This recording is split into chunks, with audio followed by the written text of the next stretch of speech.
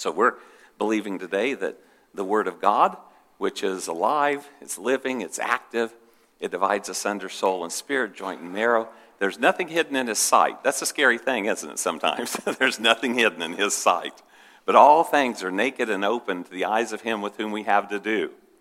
But it's good that all things are naked and open to him because he has insight into our lives that we don't even have insight into our own lives. We behave certain ways, think certain ways, do certain things where we go, I don't even know where that comes from. God does. And so as we develop that relationship with him, he can begin to reveal those things to us. And so we're going to trust for God to do that in our lives today. This is a holy day, actually, in the church calendar that most churches ignore. And I'm guilty of that. I've ignored it many, many times. But every now and then I'll pop up like I'm going to do today and talk about the concept of Pentecost. And we have Pentecost and Memorial Day weekend kind of colliding together this week. And so we do want to remember those who have given themselves for our freedoms so we could be here in this place in freedom to worship. And that was obviously no small sacrifice that they gave their lives for our freedom. And so we were thankful to those. And for those of you who have lost a loved one, we just ask that the Holy Spirit help bring wholeness and healing to that. And I don't know how all that works, that when we've all lost a loved one, and how does God fill that hole? But we just give ourselves to him and allow him to work on our hearts and work on our lives and bring renewed peace and joy. And this Pentecost Sunday that we're on, the outpouring of the Holy Spirit is such a phenomenal thing. And I want to share with you something. I'm going to quote a couple Baptists today. By the way, I love Baptists, so this is not picking on Baptists. But the reason I'm quoting some Baptists today is because when we think of Pentecost, we often think of Pentecostals. We think of Pentecostal churches, and we think of speaking in tongues and the gifts of the Spirit.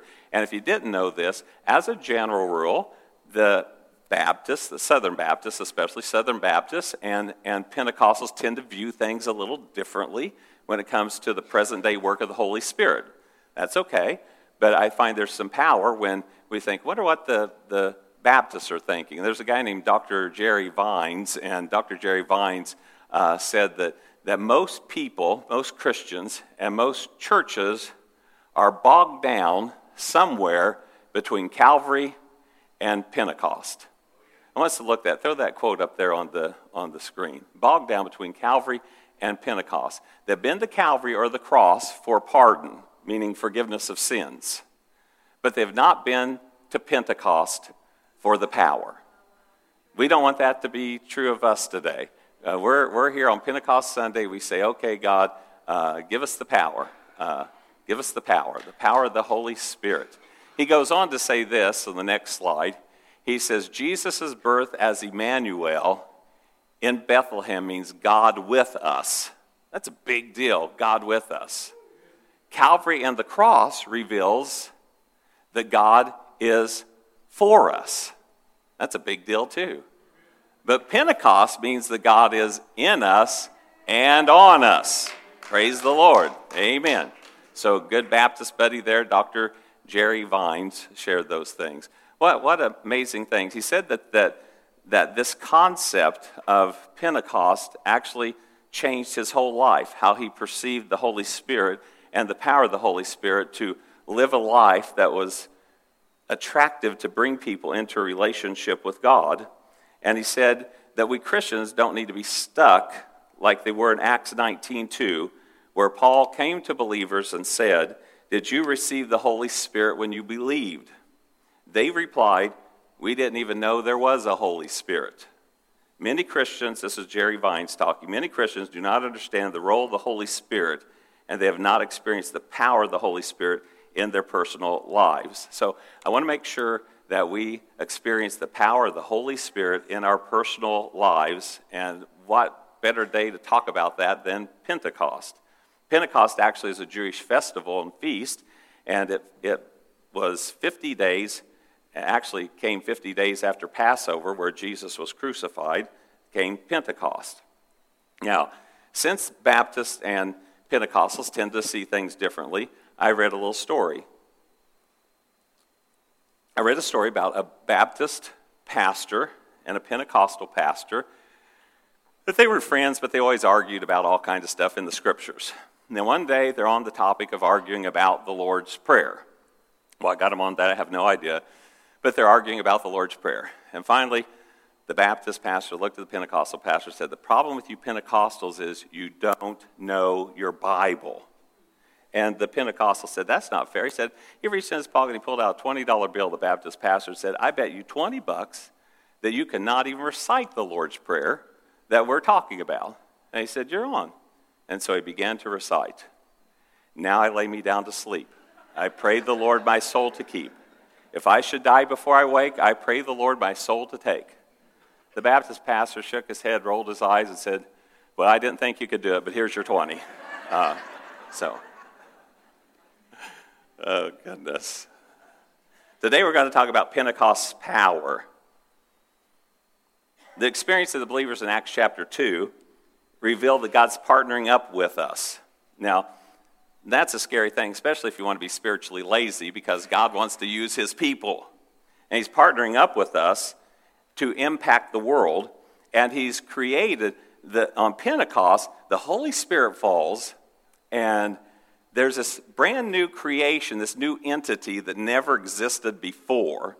Now, we're used to it because we live on this side of Calvary and Pentecost, but what happened was God created something called the church.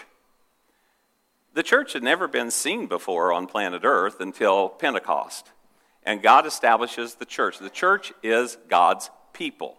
If you look around this room, as you look at the people, there's the church. The church is not the building. I know we say that, I say that.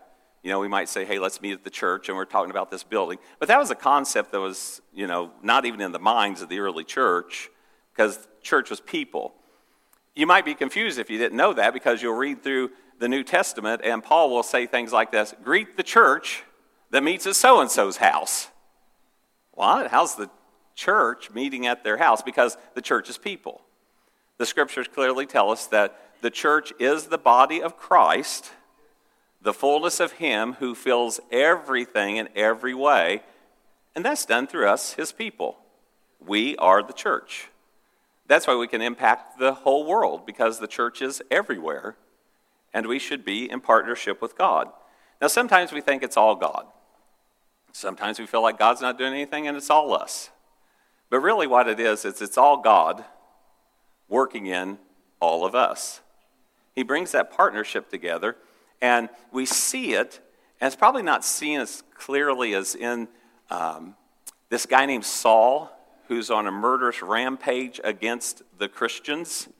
He truly believes with all of his heart. Remember, Jesus said, there's coming a day when people will kill you and think they're doing God a favor.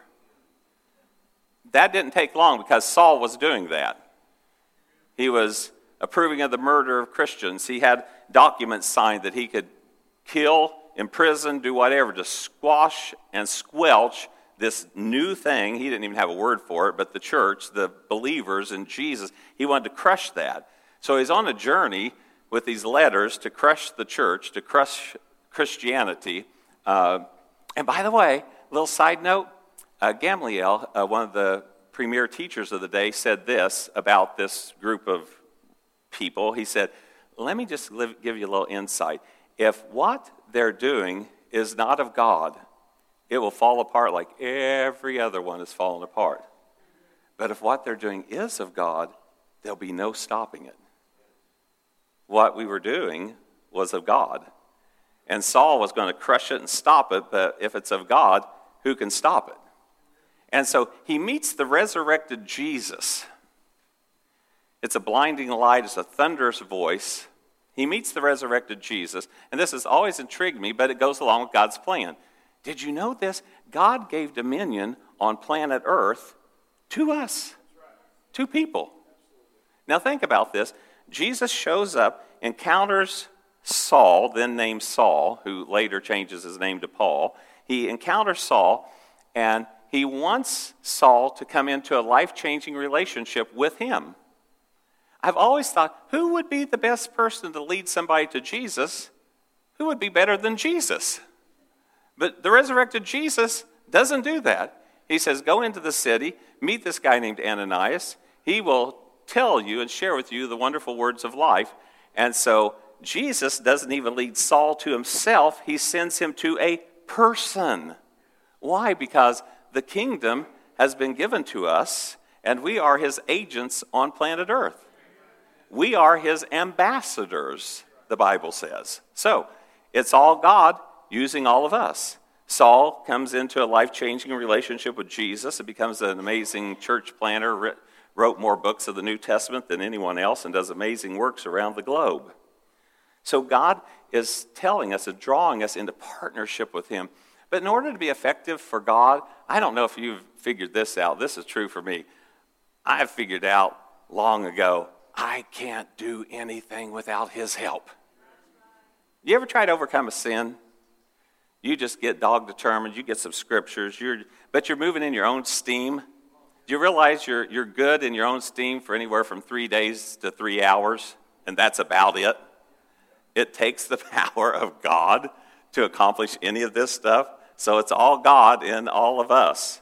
And so we have this beautiful responsibility, but we have to live in the power of the Holy Spirit. Let us not get bogged down between Calvary and Pentecost. Let's not set up camp between Calvary and Pentecost. Let's go all the way in and receive the power of the Holy Spirit. So, Acts chapter 1, verses 4, 5, and 8. As we look at the power of the Holy Spirit, we realize that he'll give us the power to be fruitful in every area.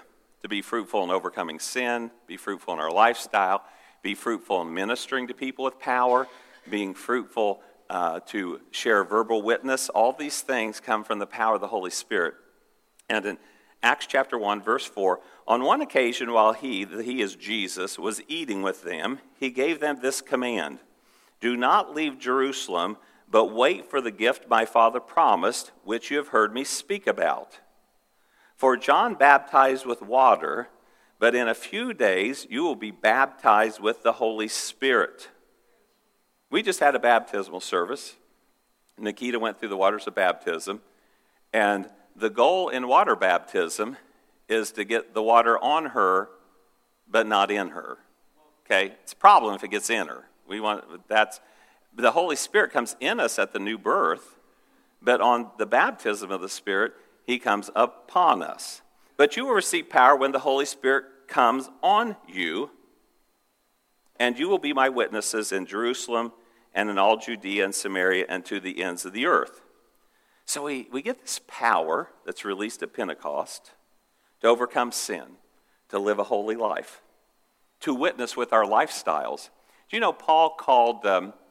He said some people are coming around and they're bringing their reference letters and their resume. And he told this one church, I forget which one it was, it just popped in my head. He said, you are my resume. You are my letters of reference. He said, this is the way the King James says, you are living epistles. And we go, I don't know what that means. An epistle is a letter. You and I are living letters that people read. They read our lives, they look at it. And I want to challenge me and you, let's make sure the letter of our life is beautiful. That when people read it, they go, I want that. I want what they have. And so we are living letters. And all this comes by the power of the Holy Spirit. It's a key component to winning the world, the power to live godly, to live wholesome, to live a life that is attractive to people, the power to witness, the power to share our faith, the power to minister, the power to love, the power to care, all those things. I want to tell you about another Baptist, Ed Seltzer. Ed Seltzer is an amazing man of God. He works for Lifeway Research and does all kinds of things. You ever meet these kind of people like Ed Seltzer, Jerry Vines, and you wonder how they do all this stuff? You know, they go, well, I travel the world and speak, and I write a book every quarter. I do a podcast for 3 hours a day. I just try to get out of bed in the morning, you know what I mean? And they're like, they've already accomplished so much, like, wow, how do you do all this? Well, Ed Seltzer's one of those guys, and he studies his job. One of his jobs is he's a researcher, and Lifeway researches everything and anything Christian. And so I don't know, you've probably heard this if you read much, but for the last decade or maybe even a little longer, churches have been on decline. But when we talk about churches, we're talking about denominational churches. By the way, I'm not anti-denominational. This is a non-denominational church. But we didn't start because we hated denominations. That's just the way it started 50 years ago. 50 years ago this year, in fact.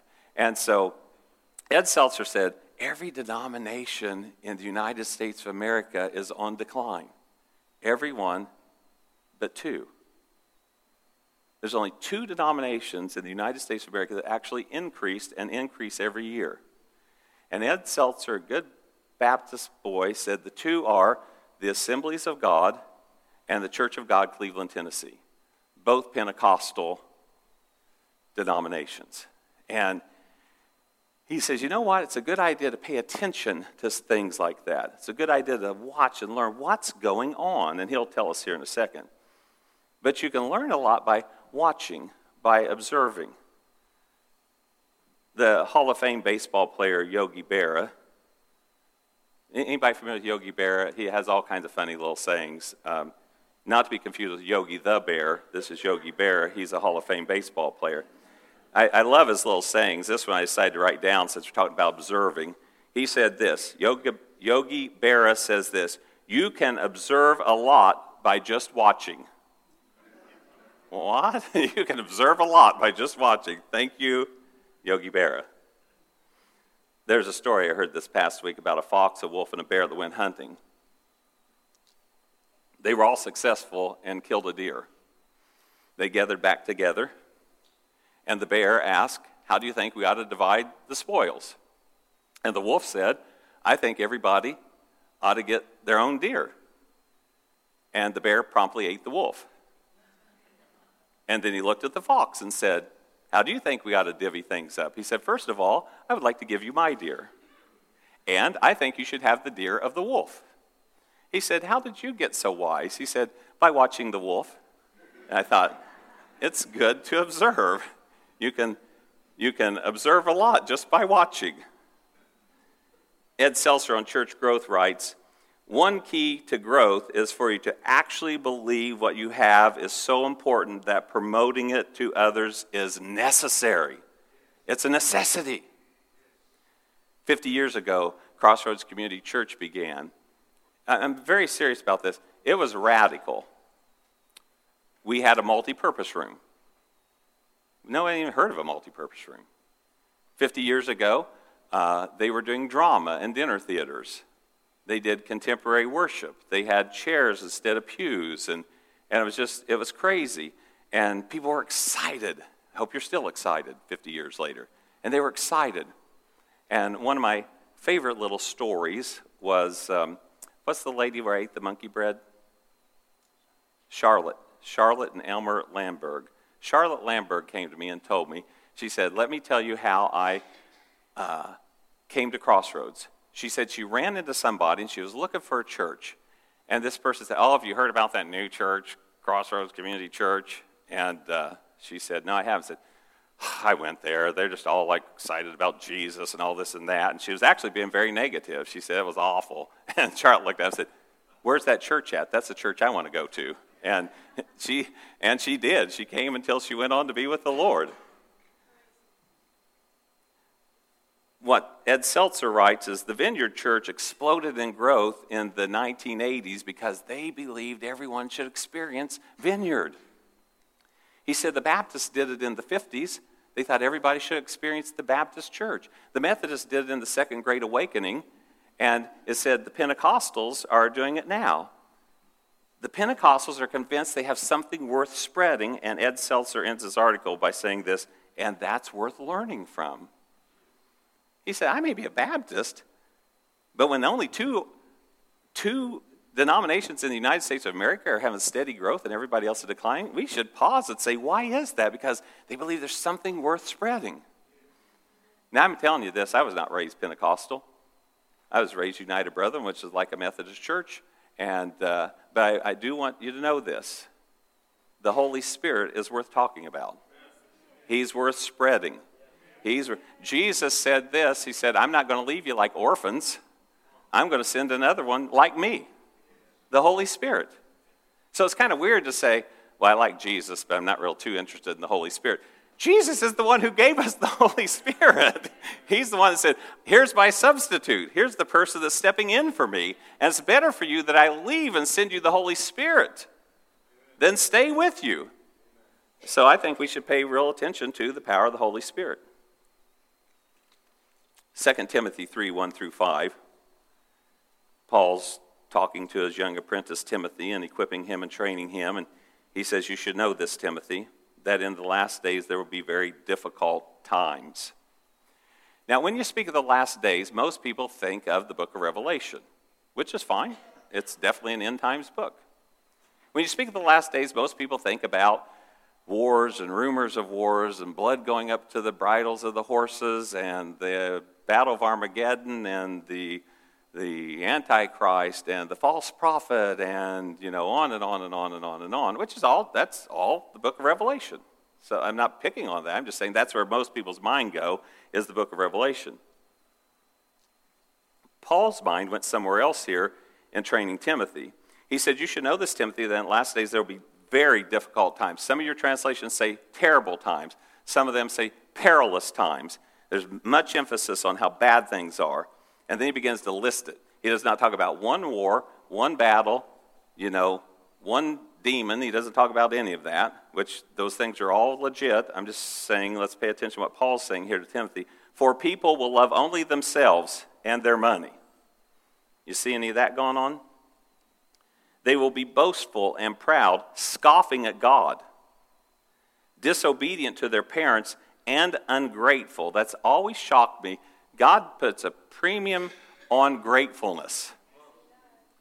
To throw this in here, you got scoffing God and then being ungrateful. They will consider nothing sacred. They will be unloving and unforgiving. They will slander others and have no self-control. They will be cruel and hate what is good. They will betray their friends, be reckless, be puffed up with pride, and love pleasure rather than God. They will act religious.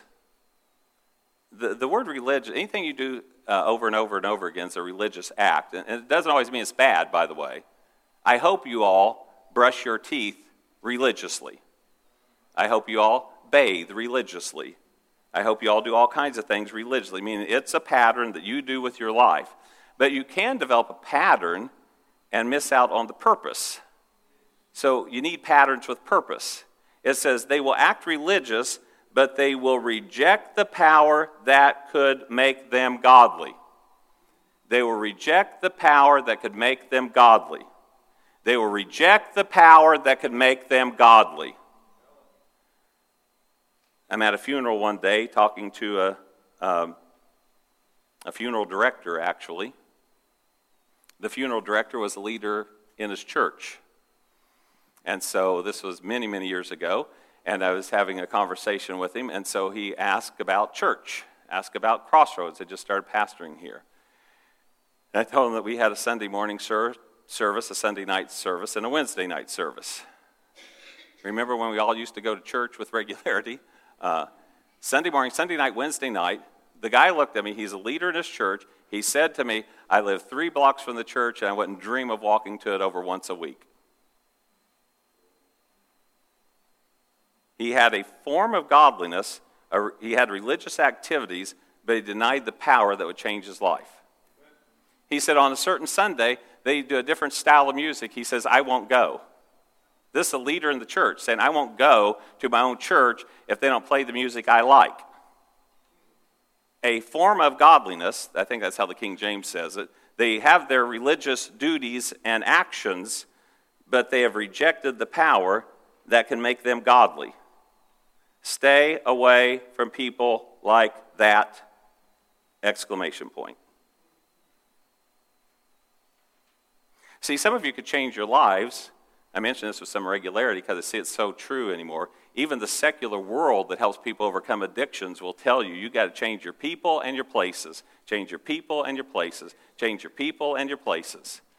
And then we got believers that hang around with the ungodly nonstop. They got their friends mock God. Their friends, if you go to pray, they tell you you're stupid.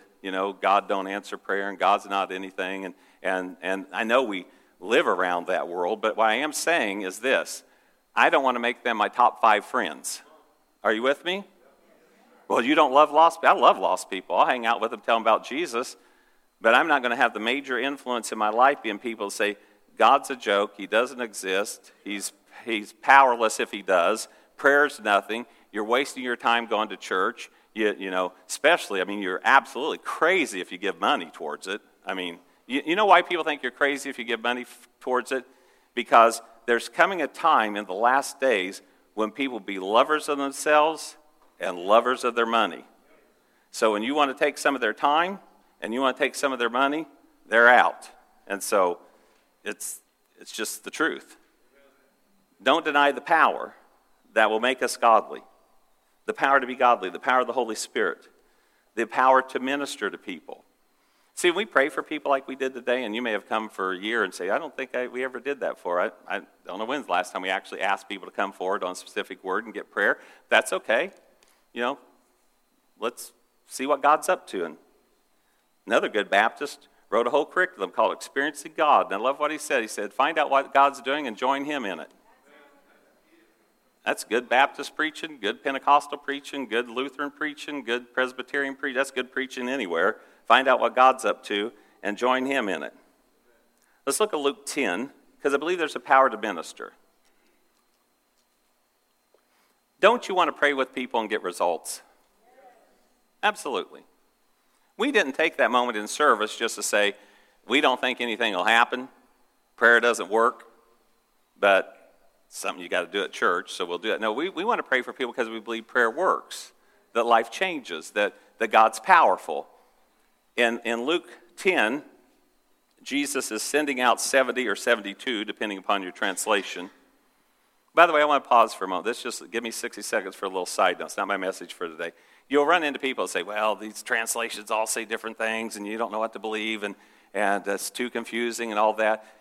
This is a fact. This is a fact. You can line up the 15 most prominent translations of the Word of God in this room today, and I'll tell you it's a fact that there are no major points of truth that they disagree on. None. Now, you will find this, just like we're going to look at today. You say, well, my Bible says he sent out 70, and this, look, where it says we're sending out 72. If you study it, the ancient scripts are about 50-50. Some say 70, about half of them say 70, and half of them say 72. So your translator decided which one seemed to work, and they picked that. Do you understand whether he sent out 70 or 72 really makes no difference to the point of what we're talking about today? It wouldn't matter if it was 12 or 100 or 50. I know I'm finicky about little things too. One of the biggest arguments about, I don't know if I can trust the Bible. Why? Because two different translations said Solomon had two different amounts of horses. Okay, I just want you to know, it does not matter how many horses Solomon had. It doesn't matter. Yes, I'm with you. I like accuracy too, but when brilliant people and teams of them have studied and they come up with different answers on the amount of horses, do not let that cause you to just say, I just can't serve Jesus. We don't know how many horses, Solomon had. You can, because there's no major doctrine or truth in Scripture that they don't line up with.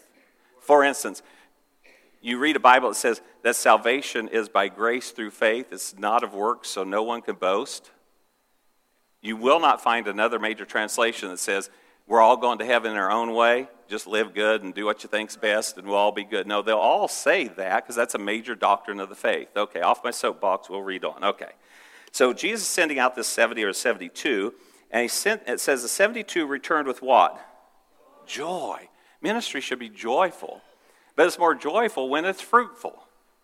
If you went out and said, I witnessed 100 people this week and everybody laughed at me, there's not as much joy to that. But if you went out and witnessed 100 people and 40 of them gave their lives to Jesus, there'd be some joy there. So we like fruitfulness. We're not going to turn there, but Jesus sends out 12. We don't really see what the mission of the 70 and 72 is, but we see when Jesus sent out the 12 what their mission was. And I'm going to assume it was the same mission because Jesus didn't say, hey, let's just try something different this week. He said, he told the 12 when he sent them out, I want you to tell people the kingdom of heaven is at hand. I want you to heal the sick. I want you to raise the dead. I want you to cure leprosy. And I want you to cast out demons. That was exactly a handful of assignments that they had. I'm going to assume that's the same assignments that the 70 to 72 had. And the 72 returned with joy. Lord, even the demons submit to us in your name. And he replied, I saw Satan fall like lightning from heaven. I've given you authority to trample on snakes and scorpions and overcome all the power of the enemy. Nothing will harm you. However, do not rejoice that spirits submit to you, but rejoice that your names are written in heaven. The end game for God is salvation for people. And salvation's a big word. It means wholeness in every dimension of life. We could fall in love with manifestations. We could fall in love with healings. We could fall in love with demonic deliverance, raising the dead, casting out demons, tongues, interpretation, prophecy, working of miracles, gifts of faith, all these things listed in Scripture. And I'm not opposed to any of them. I'm just saying the end game is Jesus, bringing people to Jesus. He said he was going to make us witnesses, we read earlier. And so God's end game is salvation. And the power of God that is within us and on us and flows through us, any signs, wonders, and miracles that accompany the Word of God, which is what the Bible says, and accompany God's people, should boomerang back to salvation in Christ. All that boomerangs back. And we see that played out in Scripture. On the day of Pentecost, the Bible says on the day of Pentecost, there were 120 people in that upper room, and they were there hiding out of fear of the Jews. That's what the Bible says. They were hiding out of fear of the Jews. All of a sudden, the power of the Holy Spirit comes upon them, and they are to be witnesses. God graces them with a supernatural movement of speaking in tongues, which they were literally not speaking in so much an unknown tongue, but they were speaking in a tongue that these people, because people from all over the world had gathered there for Pentecost, the Feast of Pentecost, Jewish people, and they were saying, something's going on here because I'm from Persia, and I know these Galileans don't speak Persian, but they're speaking Persian. And somebody said, I'm from Macedonia. I'm from this place, that place. Everybody heard the wonderful words of God in their own language, and they were confounded. And they said, we need to check this out. Peter, all of a sudden, empowered by the Holy Spirit, is no longer hiding. I don't know why I always picture him on the second floor, and he kicks open the balcony door and walks out on the balcony and looks at thousands of people, devout, religious men. Did you hear that? Devout, religious men from all over the world had gathered there, and he begins to preach. He doesn't preach on tongues. He preaches about Jesus. And these people say, our hearts are pricked. What must we do to know Jesus? Repent, turn to God, be baptized in the name of Jesus for the forgiveness of sins. He goes through this whole process. It's all about Jesus, Jesus, Jesus that brought them to Jesus. I know you get tired of hearing me say this, but it always shocks me because there's some people who say, this is just, they're crazy. One of them said, they're just drunk. And Peter says, we're not drunk as you suppose. It's only 9 a.m. And you know my goofiness, I've told you before, I picture Peter saying, we don't get drunk till way later in the day. You know, it's just 9 o'clock in the morning. That's kind of the way it sounds like. It's only 9, we're not drunk. And so he preaches the gospel. Peter and John are going to the temple to pray. By the way, if you don't know me, I'm actually anti-drinking. I know if you drink, don't just smile, and I'll assume that you're with me, okay? So anyway, Peter and John are on their way to the temple to pray, and they run into this lame man, born lame from birth. It's the way he was. He's at the gate beautiful. He gets healed. A crowd gathers, and guess what? Peter nor John say, let me give you a 3-part teaching on how to heal people. What does he say? Why do you look at us as if we did some strange thing? It's this Jesus. And he points people to Jesus. So all these power things of God, to say no to sin, to live a godly life, to have a good message that we speak. And by the way, you don't have to be a learned theologian, because the people said, the learned people said about these folks, what's going on here? They're turning the world upside down. How are they doing this? And they took note that they were unlearned, ignorant men from Galilee. But I'm thankful for God's but, because that but they perceived They'd been with Jesus. Ignorant, unlearned people. So you may say, well, I don't have a Bible degree. I don't think I could witness. With the power of God, you can. You'll just share, and God will do something powerful. So share.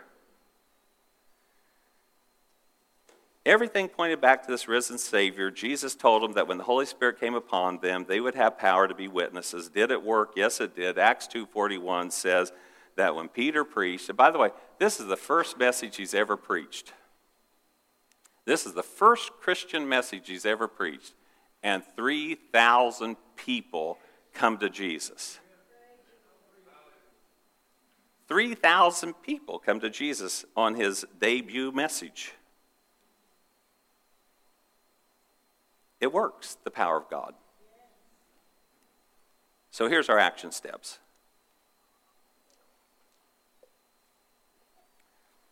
We Christians need to visit Pentecost.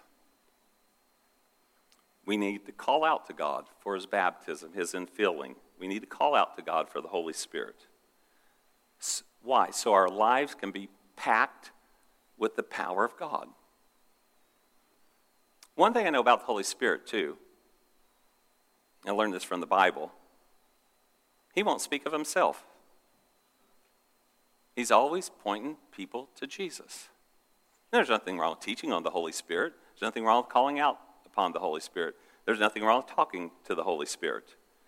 But he'll ultimately always point people to Jesus. He will not point them to signs and wonders and miracles or tongues or interpretation. By the way, those are all teachings in the Word of God. They're fine to be taught. In fact, next week, I'm going to talk about all those things. I'm going to talk about what does the Word of God say concerning the Holy Spirit. And if you want to walk away from here next week and not agree with me, I have no problem with that. I just say don't, but make sure you don't agree with me because of what the Bible says. Not because of what Granddad said or because of what your favorite preacher says. What does the Bible say on these topics? What does the Bible say? And by the way, I can guarantee you that, I think I can, if anybody wants to object to that, you can let me know. I've never made the gifts of the Spirit or the Holy Spirit an issue in any of our lives. I don't think anyone's ever felt more of or less than because they believed in or didn't believe in.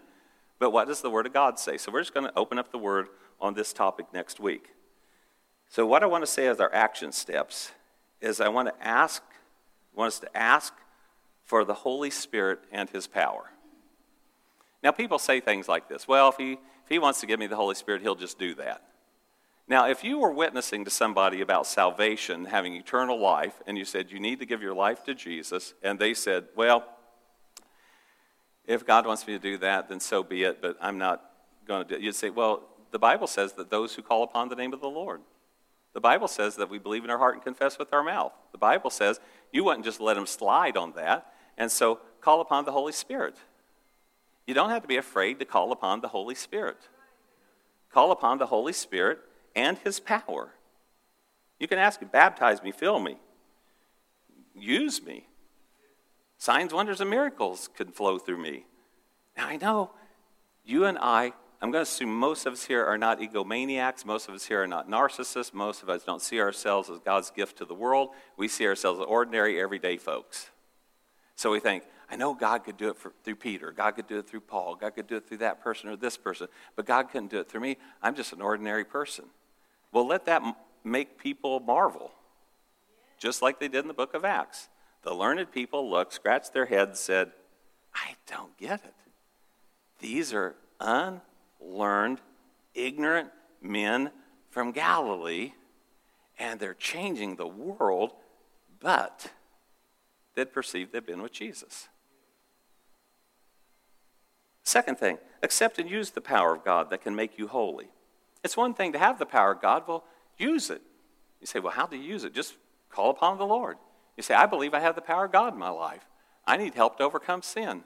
Paul told Timothy that I don't want to reject the power that can make me godly. I want to receive the power who can make me godly. So Holy Spirit, help me be godly. Now, I believe we should cooperate with the Lord. You know, if the Lord says, well, I'll help you be godly, stop watching that channel on TV. I just don't know. It keeps coming on. Make that channel disappear. No, you can quit doing that, and you can stop watching that channel. Cooperate with the Lord as he speaks and shows you things. Accept and use the power that can make you godly. I don't like to brag about how hard I work, but I do work really hard. I trimmed 2 shrubs yesterday at the house, and 2 entire shrubs. I mean, they were big ones too. And when I look at my ability to trim the shrubs, I have a handheld pair of shears. You've seen those, haven't you? That I can trim, and they'll actually trim the shrub. And I looked over at an 18-volt super sharp electric hedge trimmers, and can you guess which one I picked? The one with the power. Oh, the other one has this power, me power. I don't want me power. I want that power. Same thing spiritually. I could do this all day long. I got me power, but me power never gets me anywhere. I need the power. Cool thing about, I got all kinds of batteries if that one gets low too. The neat thing about the Holy Spirit is you don't have to recharge him. He's always charged.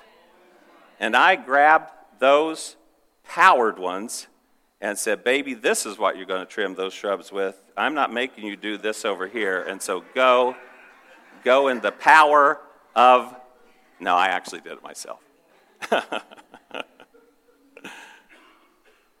But I want things that have more power. I don't know why my mind thinks like that. I just thought of Tim the Toolman Taylor. He always wanted more power. More power. Okay. Well, let's be like that when it comes to the Holy Spirit. More power. Need more power. The third thing, look for opportunities to share your faith in Jesus. Look for opportunities to share your faith in Jesus. You don't have to be obnoxious or rude or force your way through. Just ask the Holy Spirit, help me. Darlene posted something a few weeks ago on Facebook, stuck with me, and I say it regularly. I'm probably going to misquote it, but you'll get the idea. She said something like, good morning, Lord. How may I be of service to your kingdom? Is that pretty close? How may I be of service to your kingdom? I thought, yeah, that's it. Every day, wake up, good morning, Lord. How may I be of service to your kingdom? Where can you use me?